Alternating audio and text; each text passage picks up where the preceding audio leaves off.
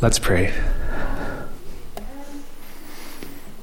Father, I ask this morning that from a familiar part of your word, we would receive a fresh sense of your worth and your glory, and a fresh sense of how you would have us respond to you. Lord, I pray by your Holy Spirit you would empower this event, and that you yourself, O Lord, by your Spirit would deliver your word deep into the hearts of everyone who listens. And Father, would you accomplish great things in our lives through this? And I ask this, Jesus, in your name and for the sake of your glory. Amen. Please have a seat.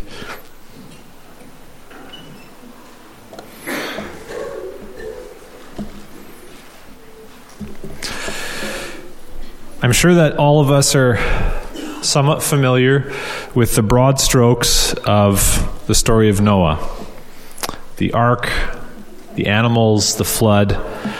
These are memorable images, and they've become a part of our cultural imagination even to this day.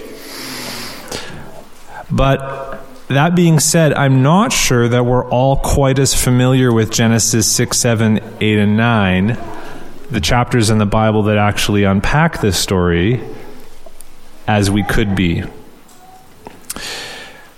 A pretty strong example of this, a few years ago I was looking at a really nicely illustrated children's book that told the story of Noah and the ark. I think I might have been in a Christian bookstore. And it actually did a good job of getting most of the details of the story right. Again, you got the beats of the story. You have Noah, you have the animals, you have the ark, you have the water. And then on the final page, it came in for a landing with the moral of the story. And it said something like this: Noah took care of the animals in his day, and there are animals that need to be taken care of in our day. Here's a list of all these endangered species, and will you be like Noah and take care of these animals in our day? Now, I don't think we shouldn't care about endangered species, but I'm pretty sure that's not the point of the story of Noah and the flood. And it's a good reminder for us today as we turn to Genesis 7, which is the part of the story that actually records the flood itself, that we want to pay careful attention to how this is written. We don't want to assume that we know everything. We want to pay careful attention to how this part of the story is written and what the author of Genesis wants us to notice and what there is for us, therefore, to take away from this. Now, let's remember that verse 22 of chapter 6 left us off with these words. Noah did this. He did all that God commanded him. Noah built the ark, like we saw last week, by faith in the promises of God. Faith in the promises that God had given him. Now, we don't know how long it took him to do it.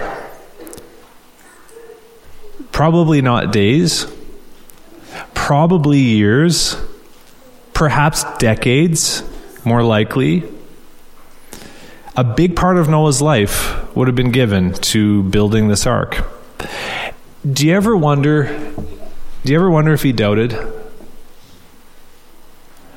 Do you ever wonder if Noah ever lay awake at night wondering if he was doing the right thing?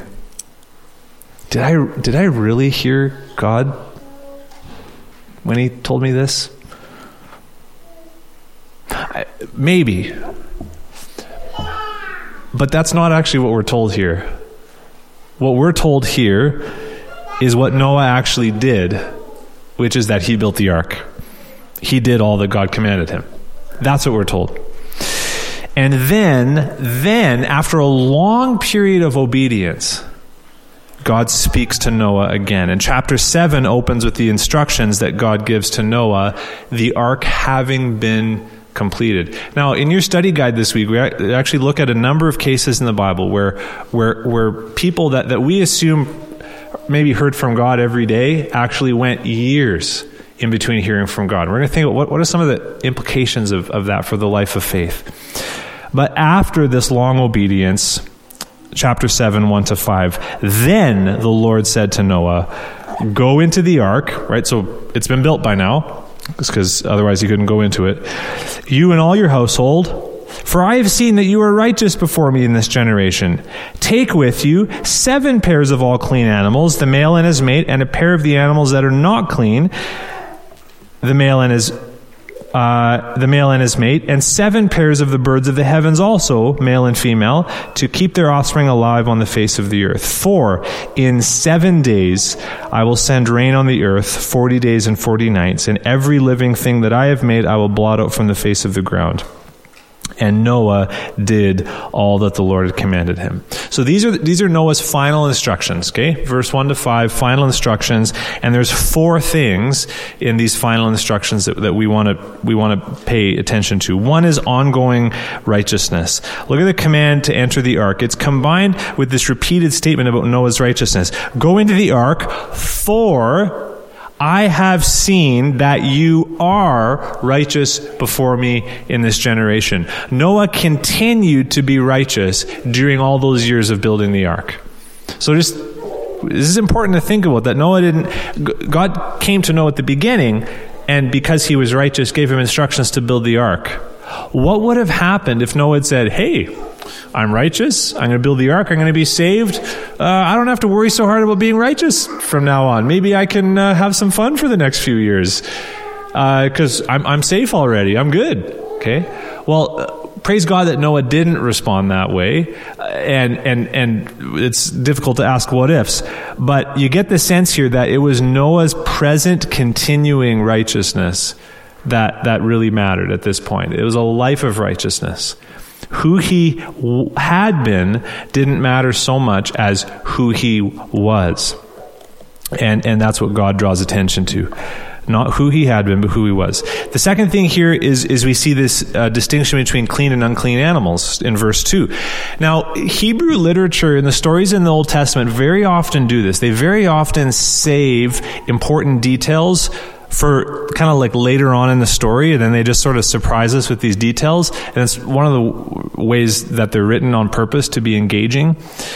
Earlier, we had only heard about Noah bringing just a pair of every animal, and now we're told actually 7 pairs of all the clean animals.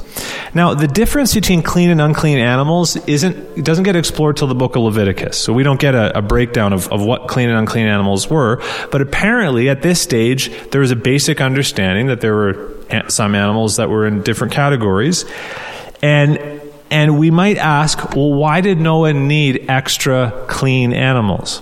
Why 7 of the clean animals? And the best answer from the text of Genesis itself is that he was going to need them for sacrifices. Next week, Josh is preaching, by the way, next week, and he's going to cover verse 20 in chapter 8. Then Noah built an altar to the Lord and took some of every clean animal and some of every clean bird and offered burnt offerings on the altar. So Noah needed extra of the clean animals because he was going to need to offer sacrifices. Now, this is a big clue. The fact that he's going to need to bring extra clean animals is a big clue that he's going to need to offer sacrifices, which is a big clue of what? It's a big clue that he's going to need to offer sacrifices, which is a big clue of what? The fact that sin is going to be a present reality after the flood. This is a big clue that the flood is not going to deal with sin once and for all. And that's going to actually be a pretty big theme in chapter 9 and also chapter 8. There's a third feature here in these final instructions. That's 40 days and nights. We're told that the time period that the water is going to fall on the earth is 40 days and nights. 40 days is a very significant time period in the Bible. Moses is on Mount Sinai 40 days. Israel spied out the land for 40 days. Elijah, who spearheaded the age of the prophets, he took 40 days and nights to go back to Mount Sinai. Jesus fasted for 40 days and nights. After his resurrection, he appeared to his disciples over a period of 40 days. And so in the Bible, this time period of 40 days is often associated with a new era, a new epoch, the dawning of a brand new age. And so that's helping us see here that what's going on in the flood here is not just this little small localized cleanup, but rather something completely new. Finally, number 4, in verse 5, Noah's ongoing obedience gets highlighted again. Verse 5, and Noah did all that the Lord had commanded him. Noah obeyed all the way the first time. That's biblical obedience. Noah didn't need to be bribed or begged. God told him to do something, and he just did it. That's how we need to obey God. That's how children need to obey their parents. That's what obedience is. Anything less isn't actually obedience. And Noah did all that the Lord had commanded him. Next, we're going to move into the second major portion in our text. The judgment begins. Verses 6 to 16. Here we see the actual beginning of the judgment of the flood. And there are 2 main elements within this section that we want to pay attention to that are going to help us draw out what's actually going on here. The first is repetition. What we want to notice here is how verses 6 to 10 are largely repeated in verses 11 to 16. Verse 6, Noah was 600 years old when the flood of waters came upon the earth. Verse 11, in the 600th year of Noah's life, in the 2nd month, on the 17th day of the month, on that day all the fountains of the great deep burst forth, and the windows of the heavens are open. Verse 7, Noah and his sons and his wife and his sons' wives with him went into the ark to escape the waters of the flood. Verse 13, on the very same day, Noah and his sons, Shem and Ham and Japheth, and Noah's wife, and the 3 wives of his sons with them entered the ark. Verse 8 and 9 talk about the animals going into the ark with Noah. And verses 14 to 16 talk about the same thing in perhaps even more detail and information and language that echoes the creation accounts. It talks about the animals after their kinds going in. Verse 9 reminds us that this was done as God had commanded Noah. Verse 16, those who entered, male and female of all flesh, went in as God had commanded them. Okay? What we need to understand is that this repetition is very, very deliberate. This is one of those things, right, where we want to pay attention to how the author of Genesis wrote this chapter, and this repetition is very important. If we just think about what's going on in the story here, the last remnant of an old world is fleeing for their lives into a boat that is going to shield them from God's wrath while an entire planet is destroyed beneath them. I mean, this is big, weighty stuff. If this were a movie, this scene of Noah and his family and the animals entering the ark would probably be filmed in slow motion with a big orchestral soundtrack and perhaps the camera being put in certain places to help us really savor the weight and the seriousness of this moment. And the way that the author of Genesis accomplishes that, helping us feel the weight, the momentousness of this, is by writing it like he has with all of this repetition and detail. Okay, this repetition is the literary equivalent of a slow motion camera shot. He's inviting us to just savor every little detail here so that we don't miss any part of it. This is big stuff. We should feel this. Here goes Noah and his family and these animals. And what's going to happen? We don't also want to miss one little important note that's not repeated at the end of verse 16. And the Lord shut him in. And we don't know if the door was too big or if it got stuck or some of those things we make up. We don't know that. But note this note of grace. God shut him in. God is taking care of them to keep them safe. And that's just a little hint of the preserving power of God that we're going to see come out more next week. Now, the second big element in these verses, verses 6 to 16, with all of their repetition, it's hard to miss that this is written as history. And that's the second big element here we want to notice in these verses. The author of Genesis seems to think that this flood was a real historical event. Okay? Noah was 600 years old when the flood of waters came upon the earth. And if that's not enough, verse 11 gives us the exact day. The 600th year of Noah's life, second month, on the 17th day of the month. Okay? That does not sound like a fairy tale to me. Okay, this is not a long time ago in a land far away, there was a man named Noah.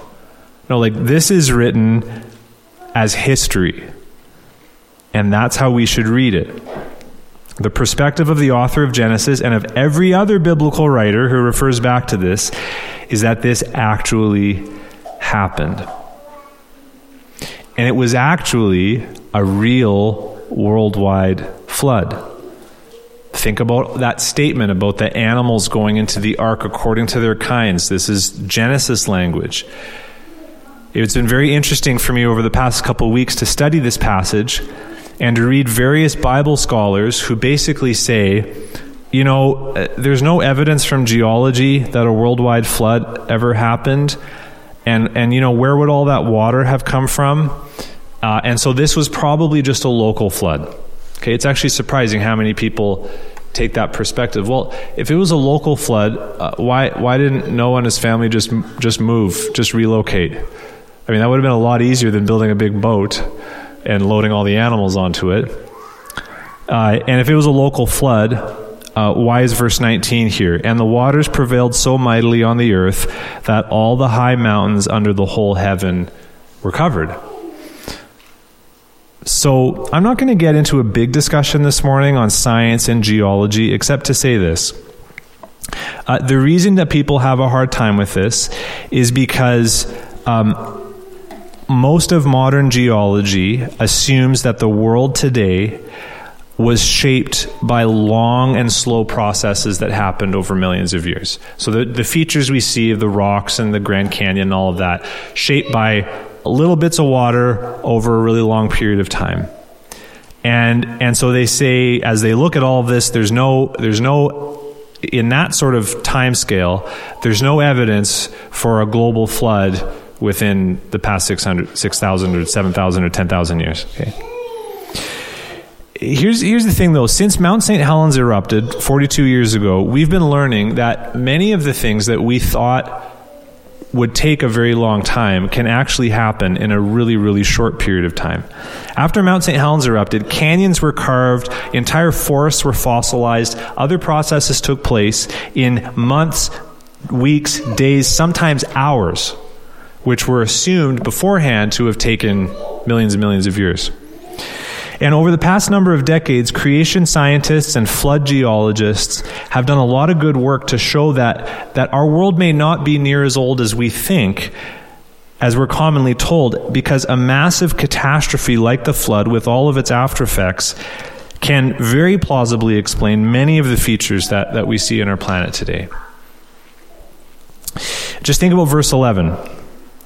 On that day, all the fountains of the great deep burst forth. Okay, this was not just rain from the sky. Apparently, before Noah's flood, there were massive reservoirs of underground water that burst forth, a word that suggests ripping, tearing. I mean, this is a massive catastrophe, a planet-shaking catastrophe. And if you throw in the possibility of some volcanic activity, this has the possibility of completely reshaping the planet, much like Mount St. Helens completely reshaped some of its surrounding area. Now, if you want to pursue some of this further, I'm not going to talk about this a whole lot more. There's a documentary that came out a few years ago called Is Genesis History? And it walks through a number of really good evidences for a young earth that has been shaped by Noah's flood. You can watch it for free on YouTube. It's not perfect, and I could quibble with a few things here and there, but it's a really important perspective that we need to listen to.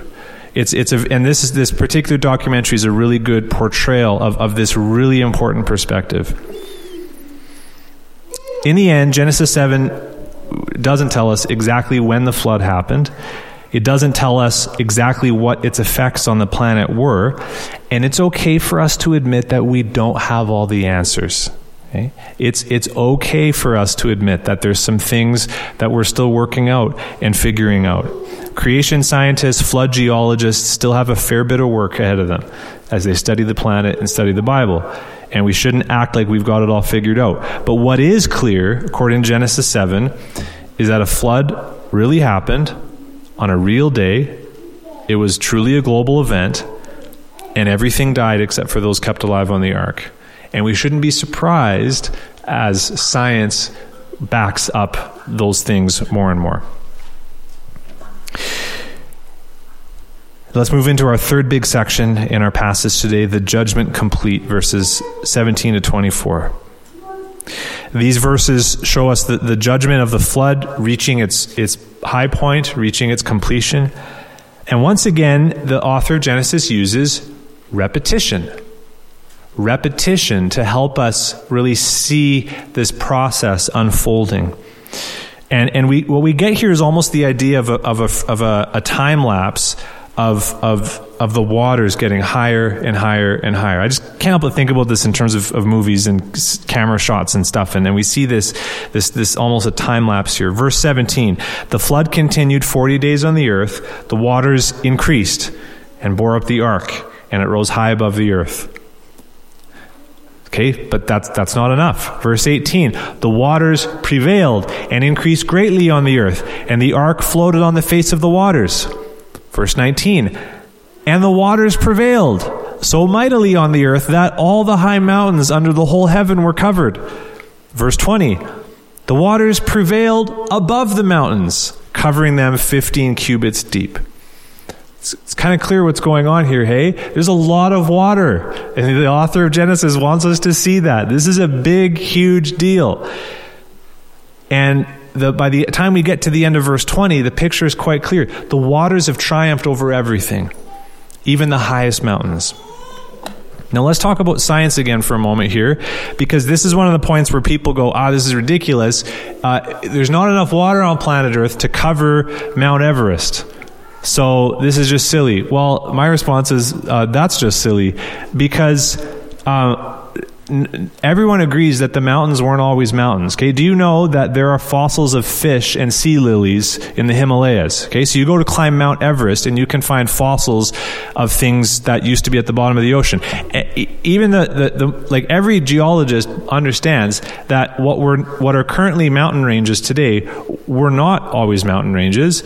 That many of them were actually seabeds because there's fish fossils there, and the difference here is that traditional geology says that the mountain ranges like the Rockies and the Swiss Alps and the Himalayas were formed over an incredibly long period of time as the plates of the earth smashed into each other and created these big rock pile-ups that we call mountains.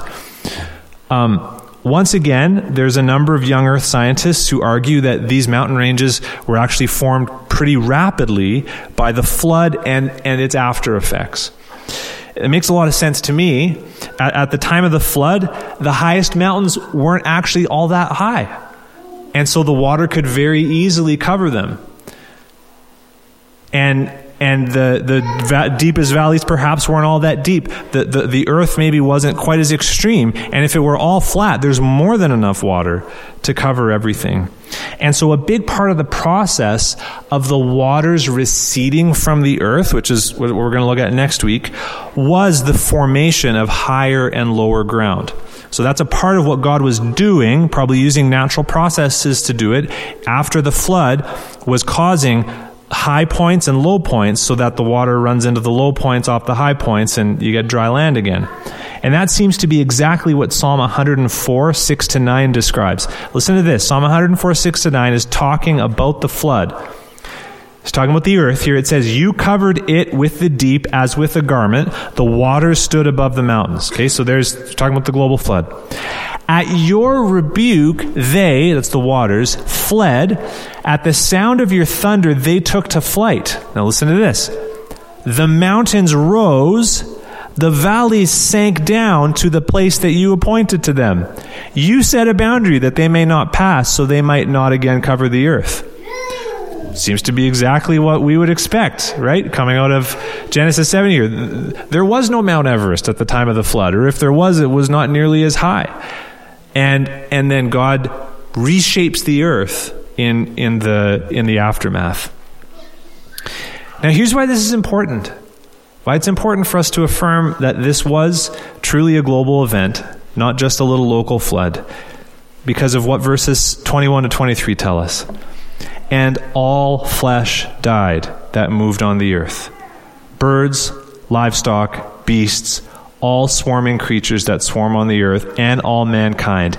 Everything on the dry land in whose nostrils was the breath of life died. He blotted out every living thing. Do you remember God saying, I will blot out all flesh? Here it is. That was on the face of the ground. Man and animals and creeping things and birds of the heavens, they were blotted out from the earth. I mean, it's not hard to get the point here. God's judgment is complete. God accomplished what he set out to accomplish. He did what he was going to do, what he said he was going to do, and everything's dead. And you see where we are now? We're back in Genesis 1:2. The earth was without form and void, and darkness was over the face of the deep. That's where the 6 days of creation began. The earth being a chaotic, formless ball of water. And what God has done in the flood is undone much of what he did in creation. The animals are gone. The people are gone. The division between dry and dry land and water has been undone. The earth is once again a formless and void orb of chaotic, shapeless water, except for the ark. Verse 23, only Noah was left and those who were with him in the ark. So we get this picture here of a lonely boat drifting on top of an endless ocean that covers the entire planet. There is no shore, there is no dock, just a lonely boat on an endless ocean. And that's where Genesis 7 leaves us. Almost. Because the chapter ends with a little note of hope. And the waters prevailed on the earth 150 days. Which means something happens after those 150 days. And that's what Josh gets to pick up with next week. But today leaves us off with this picture of creation undone and judgment complete. So what are you and I supposed to do with this rather bleak, dreary picture this morning?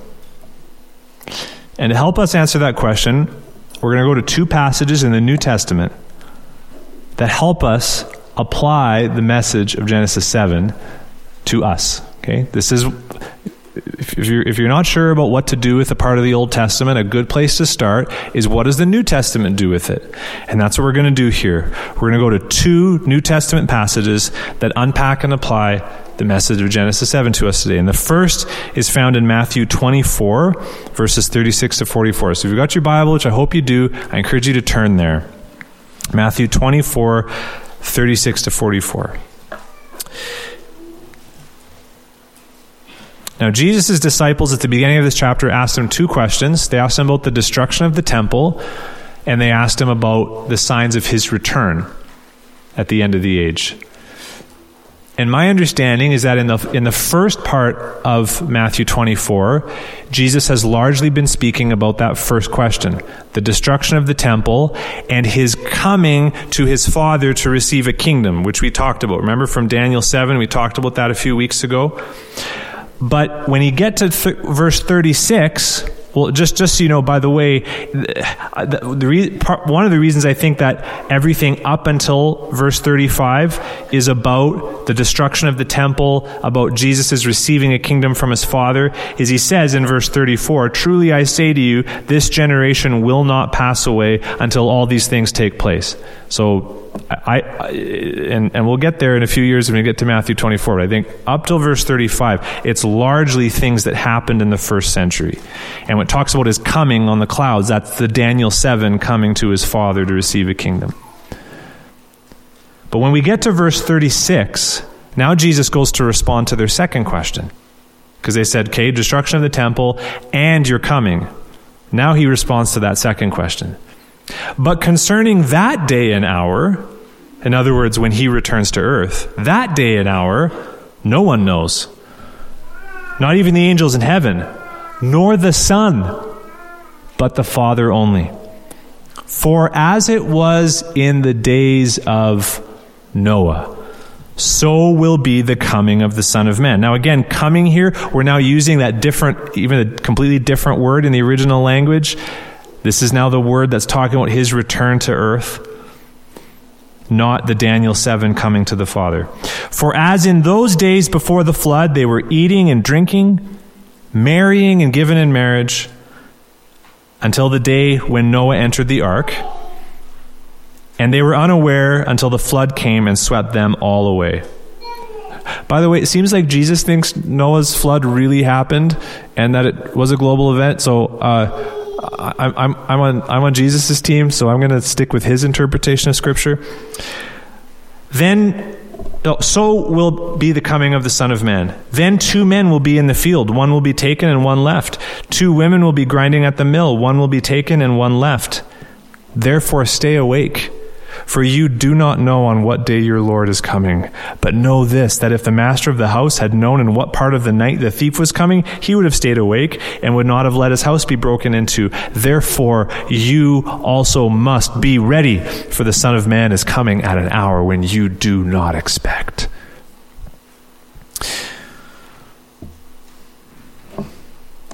Jesus doesn't know when he's coming back. That's why he can't give them a sign of what to look for. That's why he says no one knows. This is a part of his knowledge that Jesus has willingly offered to his Father and not kept for himself. Only the Father knows. So what's it going to be like before Jesus returns to earth? Well, it's going to be like the flood of Noah. What were people doing before the flood came onto the earth? They were just going about normal life. Eating and drinking, marrying and giving in marriage, acting like everything was normal. Because everything was normal. Other than the big boat that some lunatic was building, other than that, everything was normal. There were no signs, no warning signs, nothing that would have tipped people off that something was changing here. Totally clueless until the flood came and swept them all away. And so it will be with the coming of Jesus. People are going to be going about their ordinary lives when everything changes. Verse 40, 2 men will be in the field, just working in the field. One will be taken, the other left. 2 women will be grinding at the mill. One will be taken and one left. Typically, in the last 150 years, Christians have interpreted these verses to be talking about the rapture event. It's interesting, though, the word taken is most often associated with judgment in these contexts. And so it almost seems to be suggesting that these people are taken, swept away in judgment, just like Noah's flood. And I'm not going to get into that today. I think both of these are possibilities. But here's the idea. People are going to be going about their normal lives, working in the field, making flour, when the world-changing event of the second coming of Christ happens when no one's expecting it. So Jesus' point, therefore stay awake, for you do not know on what day your Lord is coming. So you see those guys on TV who say, we've narrowed it down when Jesus is coming. You're like, how do I know whether they're right or not? Let me just make it very easy for you. If they say they know when Jesus is coming, they are wrong. Because Jesus doesn't know when he's coming. No one knows. Except every day it's a day sooner. That's the only thing we know for sure. If anyone says anything to you other than it's a day sooner than yesterday, be very careful. The one thing for sure is that we don't know, and it's going to catch us by surprise.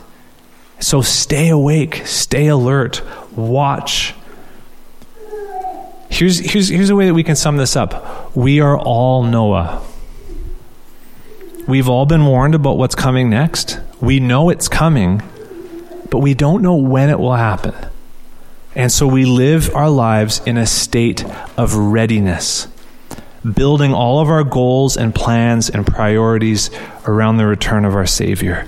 We live in a way where we would not be embarrassed if Jesus were to show up today, because we know that he could. Let's put it this way. If you knew that Jesus was coming back tomorrow, what would you do today? Go do it. Okay. Now, when we read the rest of the New Testament, and this is in your study guide, you realize that if Jesus is going to come back tomorrow, it doesn't mean sit on your roof and do nothing. Like, it means get to work serving the Lord. Be busy in the work of the Lord, so that when he shows up, you're the servant who's just doing what he said to do, right? That comes out in Matthew 20:25, and again, it's in your study guide. This is not about, unplugging and sitting on a roof and waiting. This is about being active as we serve the Lord. But do it. Don't wait. You don't know when he's coming. Be ready. That is one of the big lessons from Genesis 7, as we live ready for this next big event.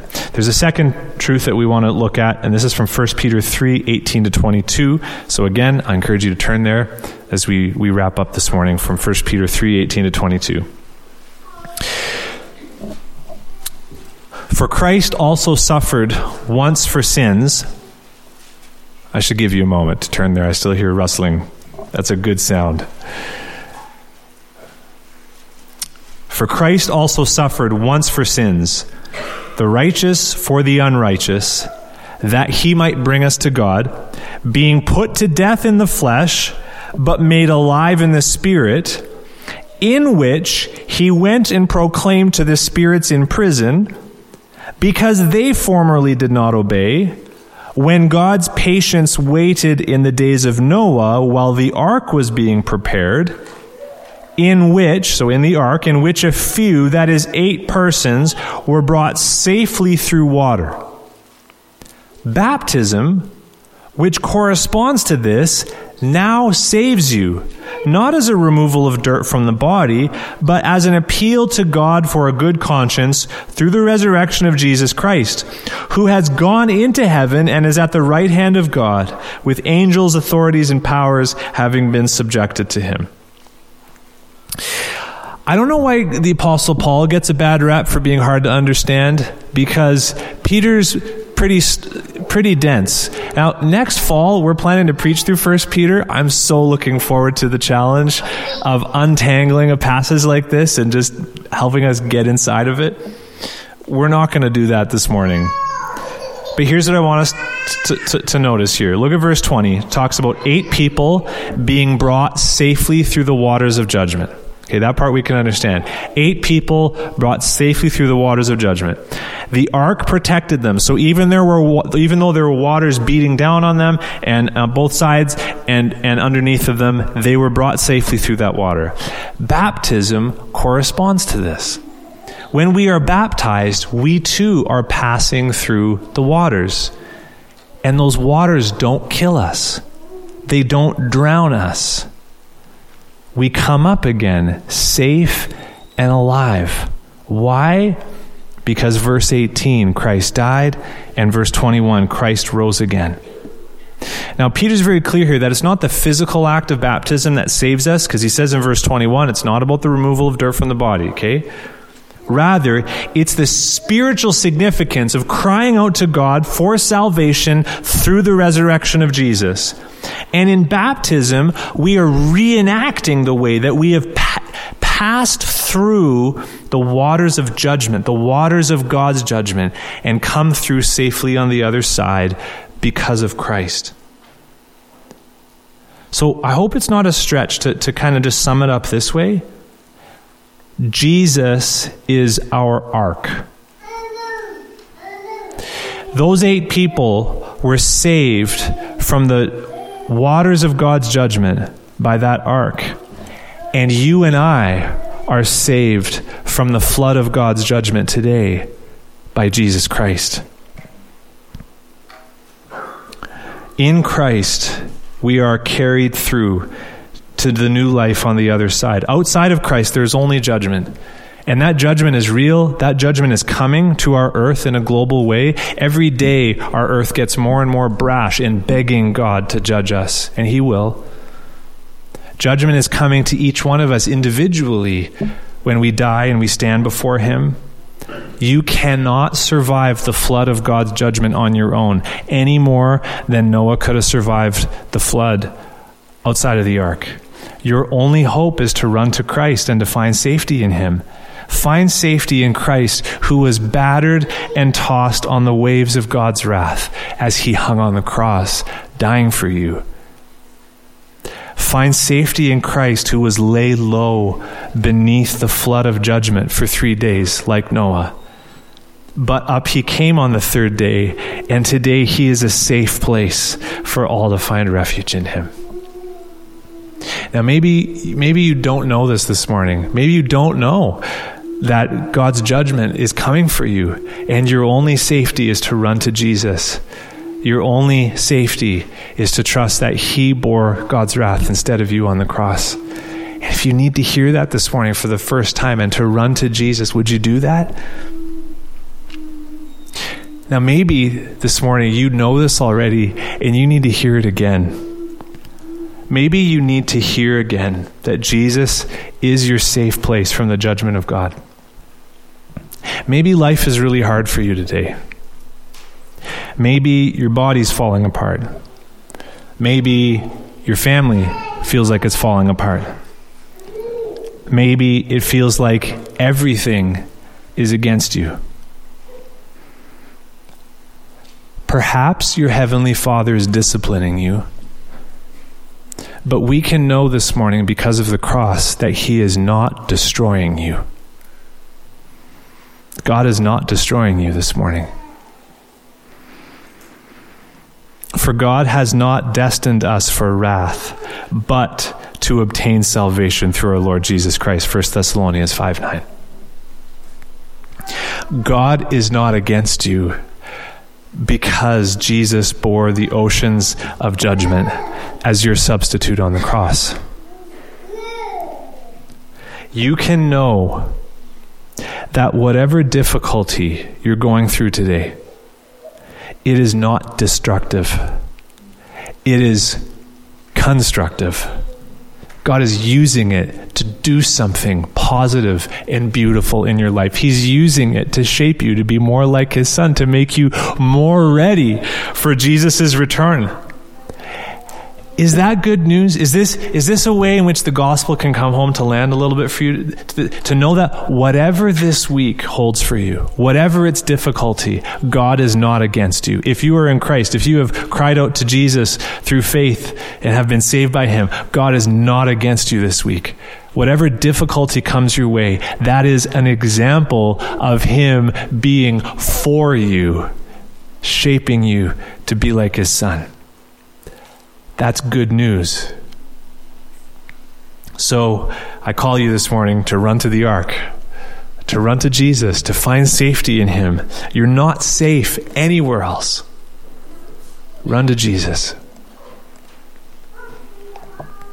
Father, would you help us to savor this morning the good news that because Jesus was destroyed, so to speak, on the cross, that we will never be, and that whatever difficulty comes our way is not a sign of you being against us, but rather is proof positive that you are for us and you're disciplining us like a loving father with his children. Would you help us, Lord, to really delight in that today? Would you help, Lord, if there's anyone here who has not come to you for salvation? Could this be the day that they give up any hope of being good enough on their own and run to the ark? Jesus, we praise you for bearing the flood of judgment in our place. And we praise you that in you we are safe for eternity. Would you help these truths to sink down deep into our souls today, O Lord? Amen. I'm going to give you a moment to be quiet, to talk to the Lord about these things, and then the team's going to come and lead us in a song.